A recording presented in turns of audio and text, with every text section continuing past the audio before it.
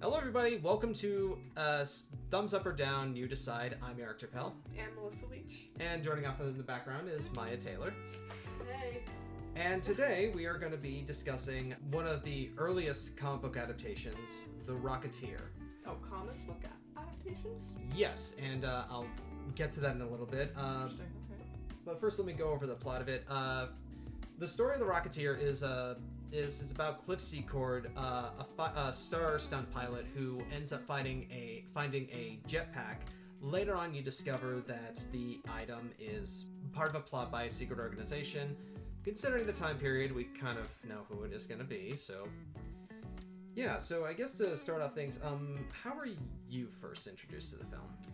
Honestly, by you telling me to watch it, but I was introduced to it a little bit early from when I had to write a research paper about the film editor, Arthur Schmidt. They had a little tribute to him at some kind of convention, and one of the things that they actually did was do a montage of all the films that he had edited. Mm-hmm. One of them being Back to the Future, another one being... Who Framed Roger? Who Framed Roger Rabbit was the other one. I was about to say Peter Rabbit, but I was like, no, that's not right. You're not my father. Yeah. He did quite a lot of films. Actually, he even edited together possibly Forrest Gump, but I know he also did another one with Tom Hanks in it. I think it was Castaway? Yeah, Castaway. I was about to say Overboard for a second. I was like, no, that's not right. I think Overboard is the Adam Sandler movie. Yeah. But no. That's Goldie with Hawn. Goldie Hawn and Kurt That's Russell. right. Why did I think? I'm probably thinking of a different title of his first movie. And during this montage, one of the clips they actually included was a specific scene that I recognized from The Rocketeer. I never actually knew what the name of the movie was called, since I'd never heard of the movie prior, but I did notice the clip that they included into it, that he edited together, so that was kind of the earliest introduction I had to this film. Saw a clip, never knew what the movie was actually called, and then watched it literally very, very recently for the first time on Disney Plus myself, so... Yeah, same for me. Is that even though I had family who constantly talked about this, like my mom, I think she was one of the people who really first told me about it. Yeah, I finally got around to watching this recently myself for the first time, and one of the things that definitely caught me was Joe Johnston as the director, because he had, later on directed the first Captain America film, but it's you could definitely get an influence of a lot of other comic book movies even before they were made, because this came out in 1991, so it's this is 2 years after the first Tim Burton Batman movie had just hit theaters, so that was still fresh in people's mind. And I believe a year after Dick Tracy came out, which funny enough I actually was reminded of when I was watching the movie with a certain character. There are a lot of things about it that, while I can definitely say it's not my favorite comic book movie, because to be honest, I don't know much about the comics, so I can't really go much into detail about it. But for what it was able to accomplish, what it could set the bar for, it's pretty impressive to. But even watching it today, it's the effects, even though I can still tell some of the green screen in some parts, it's it still looks really good. Actually, that was one of the things that I actually thought, especially at the beginning of the film when we were watching, the plane scenes and stuff like that, all I thought was how much this would have actually cost way back when, given when this film was released. When I think of Disney, I think of, animation. I don't really think of, actual, real people, as I call them, movies. Disney actually has people? Oh my god, they are one of us! I don't know how much of a difference it takes to actually make an animated film compared to a live action film, which is really what I meant to say instead of human people film. That's what I used to call them when I was a kid, because I didn't know there was a term of a live action film. I didn't know that was actually the term for them, but it kind of depends on what you're doing, what genre you're doing. One thing I was actually curious about with this film is, for one thing, if some of this was green screen, because I don't actually know when green screen back at the time was even invented. Don't exactly know the timeline of when it actually came out, so I wasn't exactly entirely sure. I want to make a guess that green screen, or at least blue screen, whatever preference it was, like, at the time, it's like, I want to imagine it was done, or at least started, like, maybe in the 60s, maybe? Because I remember It's a Mad World, like, something as far back as that, like, maybe earlier. I know green screen was definitely around by the time of the late 70s with the first Superman movie. Okay. With all the inventions with film and stuff like that, I mean, yeah, film's come definitely a long way. But the time that this film was released, I still am a little bit uneducated with how much advancement film had, especially with Disney. Because one thing I do know about Disney was that he was very much an innovator, and he was always looking at new things when it came to technology and animation and stuff like that. So I wasn't entirely sure how much of this film, especially with the plane scenes, were green screen, or if it even was green screen, and how much of it was actually filmed. If him in flying the plane actually in the sky was green screen, or if that was actually them, if they had found some way to actually film all those scenes. If they casted Tom Cruise at the time, he would have been bragging about this, all about it in his interviews. Oh, probably, but... Yeah, you see me flying in the air? That's me. I actually had to make my own jetpack. Dear God, okay. It was impressive, to say the least, because, like I said, at the time, you don't really know what kind of advancements that they had. You don't know what the budget was for certain films. Yeah, so, and I'm reading over here on Box Office Mojo. The budget it's fairly low by today's standards, like $35 million, but it's like, by back then, it's like, that was like a third of what Jurassic Park cost. Okay. Yeah. Also considering it's like, this was also a year before Terminator 2 came out, it's like, we definitely knew like a certain point in which technology had hit that point, and like, where we can use CGI to that level. So yeah, it was just, overall, a lot of the scenes were very, very impressive.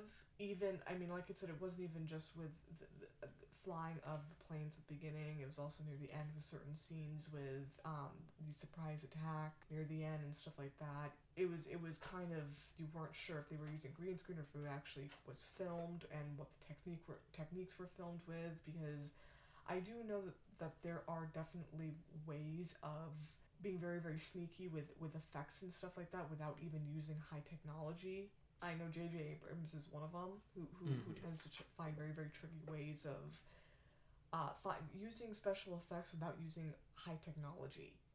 So he'll just distract you with a bunch of flares. So you're not noticing it. Flare. But yeah, so it was interesting, to say the least, when you're looking at this from a filmmaking standpoint of how exactly they actually used to film this, because there's another film that, quite frankly, I'm assuming much older than this film when it came out. They had to get very, very creative with their filmmaking techniques and stuff like that, and given when the film was made, it was quite impressive how they actually pulled off the stuff, especially since the film I'm speaking about could technically be considered fantasy / like time travel movie. It's always interesting when you're seeing older films with certain storylines like that, or certain things that you think would cost a lot of money, to see actually how exactly it is that they did it and stuff like that, and to see if it would have cost a lot, if it was green screen, how they managed to do it and all that stuff. So I was impressed, even though I can honestly say it's not my favorite Disney film that I've ever watched.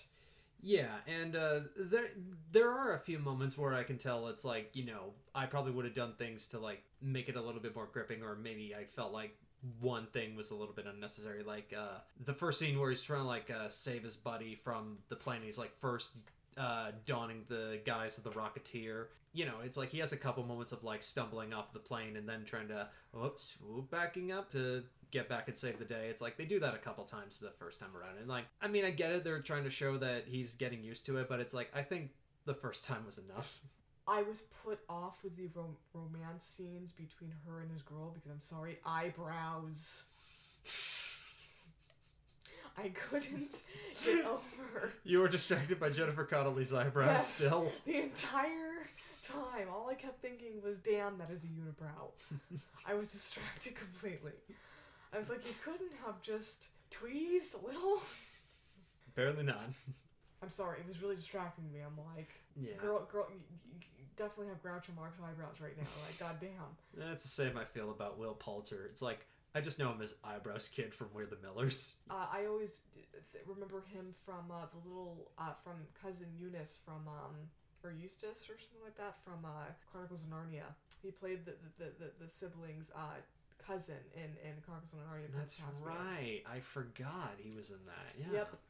I definitely didn't care for the romance film scenes in this because I was distracted. Yeah, I will admit that is one of the weaker points, is that the romance definitely feels very cliche and I don't know, a Forced. bit. Yeah, forced. That's what I'm looking for, and it is early Disney. It's like, or at least Disney before they really got their footing with like in the new millennium, because like this is just like right after like Little Mermaid and Rescuers had just like it wasn't a bad movie. It's just that it didn't meet the expectations that Little Mermaid had. So there wasn't a lot of chemistry between the actors. It kind of felt romantic like chemistry. Mm-hmm. It kind of felt like they were forced together with their relationship. Even it just like I said, their relationship felt very, very forced. And after watching the French version of The Birdcage and the original version, I've realized how important chemistry is in a film. That film literally taught me how important it is, and admittedly there's not a whole lot of chemistry between them in this film.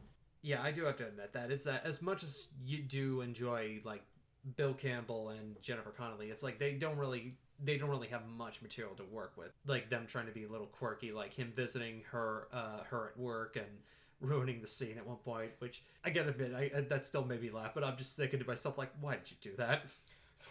I think part of the reason why this is definitely not one of my favorite films is because of how much this movie really reminded me of other films. Mm-hmm. It was like, it seemed like it was just borrowed material. I mean, to be fair, that's not a bad thing, but it's like, it just, for me, it's like... In my eyes, it was too much borrowed material, because when I'm reminded of at least 4 different movies within like the first... God knows how many minutes of the movie, that kind of puts me off, because I'm like, this is literally, I had God knows how many movies coming up just from the first 20 minutes alone. Yeah, and I can understand that point, because I'm the same way with thinking of how it also led to like other films later on after its release. It took influence from that I was reminded of, like, Captain America, some bits of Spider-Man in there, just with like the smart alecky remarks that Top Gun, that's another one, because he's a pilot, which is interesting, because I also wrote that he's a bit of a Hal Jordan type, which during one scene I felt like I was watching a scene from possibly either The Godfather or even one of the Mafia movies, because there was a certain scene with the guy that was trying to get the woman who was literally seducing her, the guy that was part of the evil organization, Timothy Dalton. There was a certain scene where he was talking to like 3 mafia looking dudes to try and get this rocket. And during the scene, it literally just felt like... Oh, is it the beginning scene where he's introduced? It was when... Or is it right after, is it right at the restaurant where he's talking to the boss? Honestly, I'm not entirely sure. I just know that there was this particular scene where... I know it was in the beginning of the film. I know it was also before the scene where the guy ends up going on the film set, ruining the whole thing. I just know it was also after Howard Hughes' character destroys the plans for the rocket. Mm-hmm. Okay, so it is the first scene with Timothy Dalton. That's Neville Sinclair. It could have been. Did he have a sword? Yes. Then yeah, I'm right. That's the first. It's his first scene. Yeah, it felt very. It's a rocket. Godfather / what's another frickin' mafia? Goodfellas. Goodfellas. Yes, that's what it. See, I was like, why does this feel like Italian mafia stuff combined into it? That, and as I told you, and you laughed at prior, even after I showed the scene, the Flintstones, ironically enough. Yeah, it took me a while to realize what you're talking about, but yeah, looks like it could be something out of the Flintstones movie. There's a certain scene where they're eating at a restaurant, and the restaurant that they're eating at is a gigantic, huge dog. And the dog's leg has different things that they sell at this restaurant written on it in paint. And literally the dog's leg looks like it could be made out of rock. And I'm like, why am I literally thinking of the Flintstones when I see this? Because it looked like one of the houses that they were living in the Flintstones movie. You keep on expecting them to bring out those huge racks of ribs to somebody's car. Or like, literally you're thinking that you're about to see a car made out of rock. That they have to literally power using their feet. Don't worry. Don't worry. Humans will get to horsepower someday. I understand that a lot of things are borrowed, but it just seemed like there was too much influence of other films creating this one, and it was a bit of a put off for me, especially for Disney. That's understandable. I mean, because like I said, it was still like in that period where they're still like they had just like gotten a bit of success, and they're now just like trying to see what sticks and keep their feet above ground. It definitely also has like influences of Iron Man, especially because. I mean, how could you not with the idea of a metal man flying through the sky and so forth? But I thought that as well. I just like I said it was. It also came to me with the character of Howard Hughes, played by Terry O'Quinn in this movie.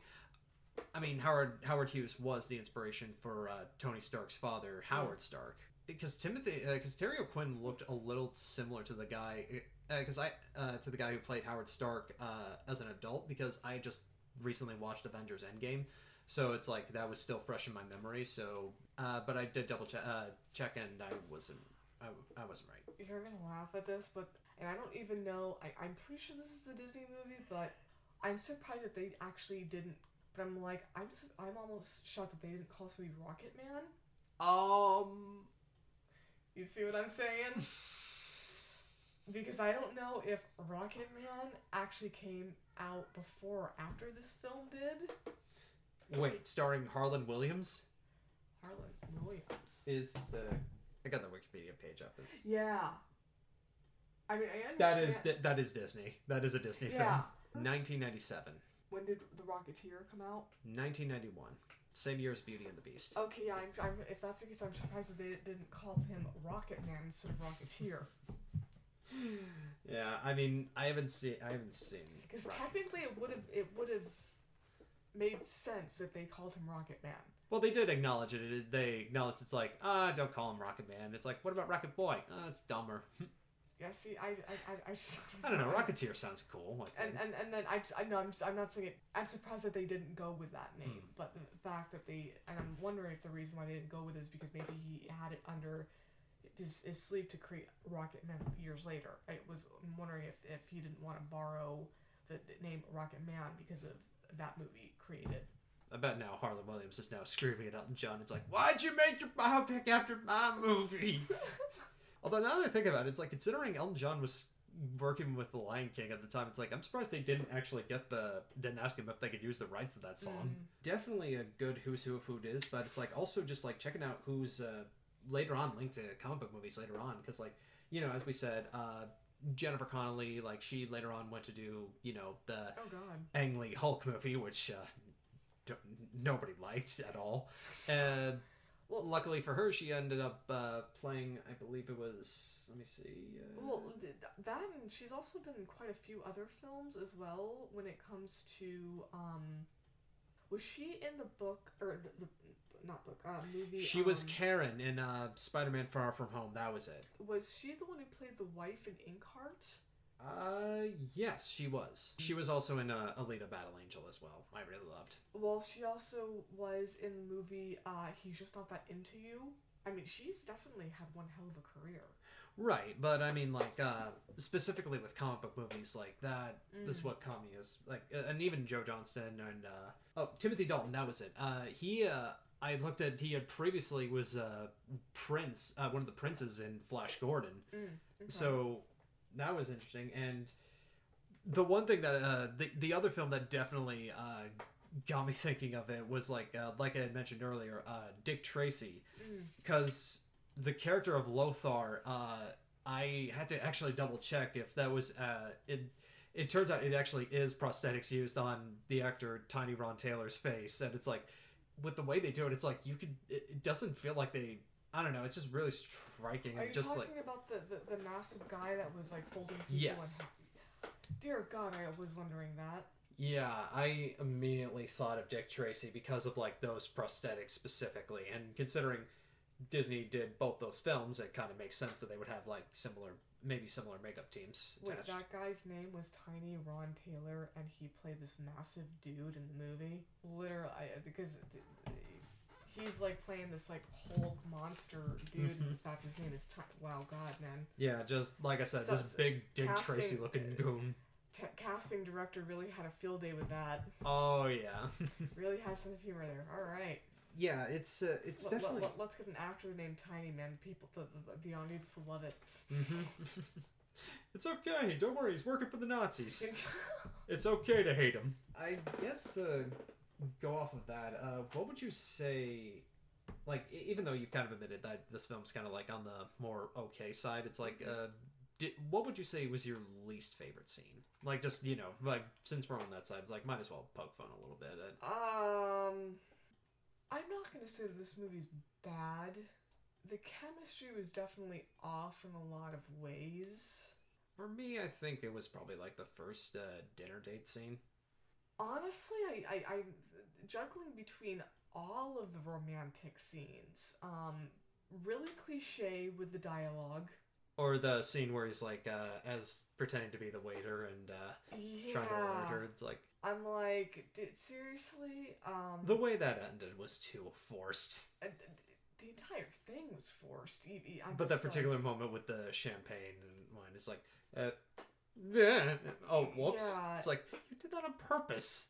We can clearly see that. It was, Like, I know this is a point, but it's like, come on, you can do better than that. Which is ironic, because for me it leads to... Because the scene where he's the Rocketeer in that restaurant is actually like one of my favorite moments, just because of how goofy it is. I'm here to save you! But, I mean, yeah, it's just, probably, honestly, I mean, mind you, there's quite a few scenes in this that to me, just felt completely off, especially even one of the scenes, actually, that I also really don't care for is the scene with him ruining the set. And then the guy is acting like he's like the best actor, and I'm like, you're not. You're acting like you're tough shit, and I'm like, I don't know. Yeah. There are just certain scenes that, and mind you, I'm not saying that any of the actors in this film are bad. No. Because since this film, a lot of them got better. Yeah. Especially Jennifer Connelly, especially the guy who played in Enough.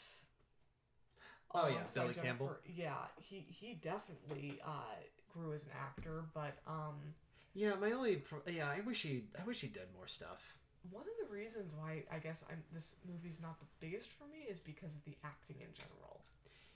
Forced, very cheesy, and like I said, the dinner scenes really just it's kind of like roll your eyes worthy with how forced it was and the cheesiness of it. I'm like, hasn't that been told like how many times? I mean, I can name several scenes as well, but several other scenes as well that I wasn't big on. But well, what was at least your favorite scene? Honestly, probably any scene that was between him and the guy who was helping him with his career. Yeah, PV. Yeah, because they didn't have bad chemistry with each other. And that's mostly just like because Alan Arkin is just so good at what he does. Like honestly, yeah, them testing out the rocket and all that stuff. I mean, except I wouldn't say bad. It's not the best, definitely, but their relationship in this movie was tolerable to say the least, or at least made it more tolerable. Yeah, either that or when they go into the diner scene, they're trying to get the people to admit that he's the pilot. May have been cheesy, but the way it was set up wasn't bad. Yeah, that's probably one of the other scenes that I would probably like. That I enjoyed watching. Yeah, and definitely depending on like how much you could tolerate a certain level of cheese from this movie. It's definitely going to be up for a lot of people to decide for themselves. For me, like, yeah, even though I did have a few cringy moments, it's like, you know, I still came out thinking it was fun. I mean, there are definitely better films out there. Captain America, Spider-Man being examples of those. But I have never seen the new Spider-Man movies. I've only seen the one with Tobey Maguire. I feel like that's still good enough to get a reference to, because the first Spider-Man film, you could definitely get a sense of, like, you know, the Rocketeer's heroism and cockiness, especially in the hiding, trying to not tell where the rocket is after being shoved through the ceiling a couple times. That level of cheese, like, kind of like that, I like, where it's like, I like cartoonish henchmen who could, like, just stuff people through the ceiling. It's like, I miss that. I actually forgot about that scene until you mentioned it just now, to be honest with you. Where's the rocket? Sure you got the rocket house? But other than that, I thought it was a fine film. Definitely something to at least check out as a little bit of history in terms of, like, where Disney has been, or if you're looking up, like, comic book history, like, to see how film adaptations have come. It's definitely tolerable. A tolerable film. Yeah. Just don't have extremely high expectations for it, is all I'm going to say. Right. But definitely not a bad film to just kind of sit through. Yeah, because it does play to that sort of era of, like, early, like, 1930s, 1940s, like, propaganda films of, like, you know, heroes win the day and so forth. But it's like, you know, it's acknowledging that it's a love letter to, like, old Hollywood. And if you look at it in that sense and an early comic book adaptation, it's like, it's fine for what it is. It's got that cheesy acting from the early Hollywood movies. And mind you, there's not a whole lot of very, very, very early Hollywood films that I actually really like. Not the best.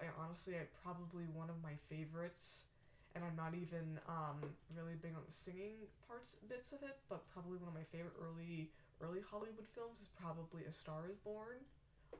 But that's one of the reasons why is because of Lucille Ball, or not Lucy. Is it Lucille Ball?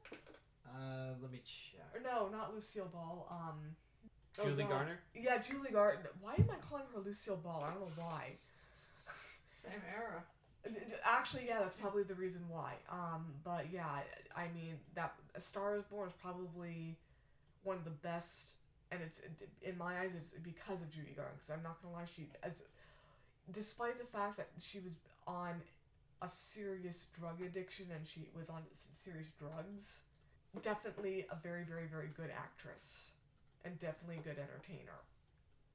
But the Rocketeer definitely had had an old Hollywood acting type of feel to it, which I think is, like I said, one of the reasons why I don't like most of the old Hollywood films, because a lot of it, that and besides A Star is Born, there is another early, and this is like a hella early Hollywood film with I just wanted to real quick point out the Judy Garland version was 1954.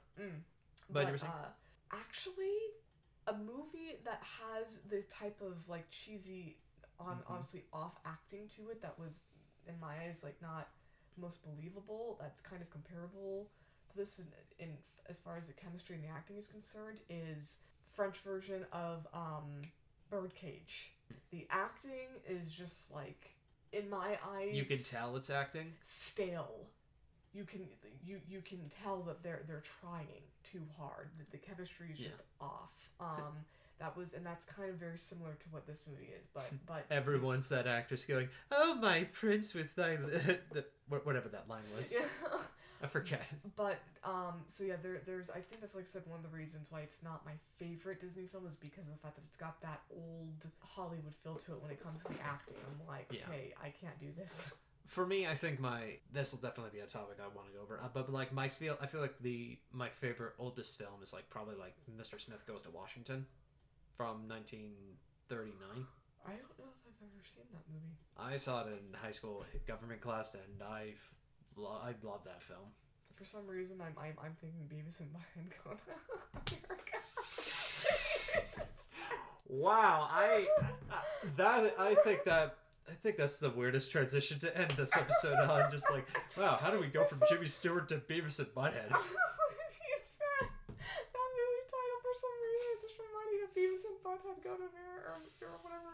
Beavis and Butthead do America. Yeah, I just was like, for some reason it just reminded me of that title, and I was like, why am I thinking of that stupid film?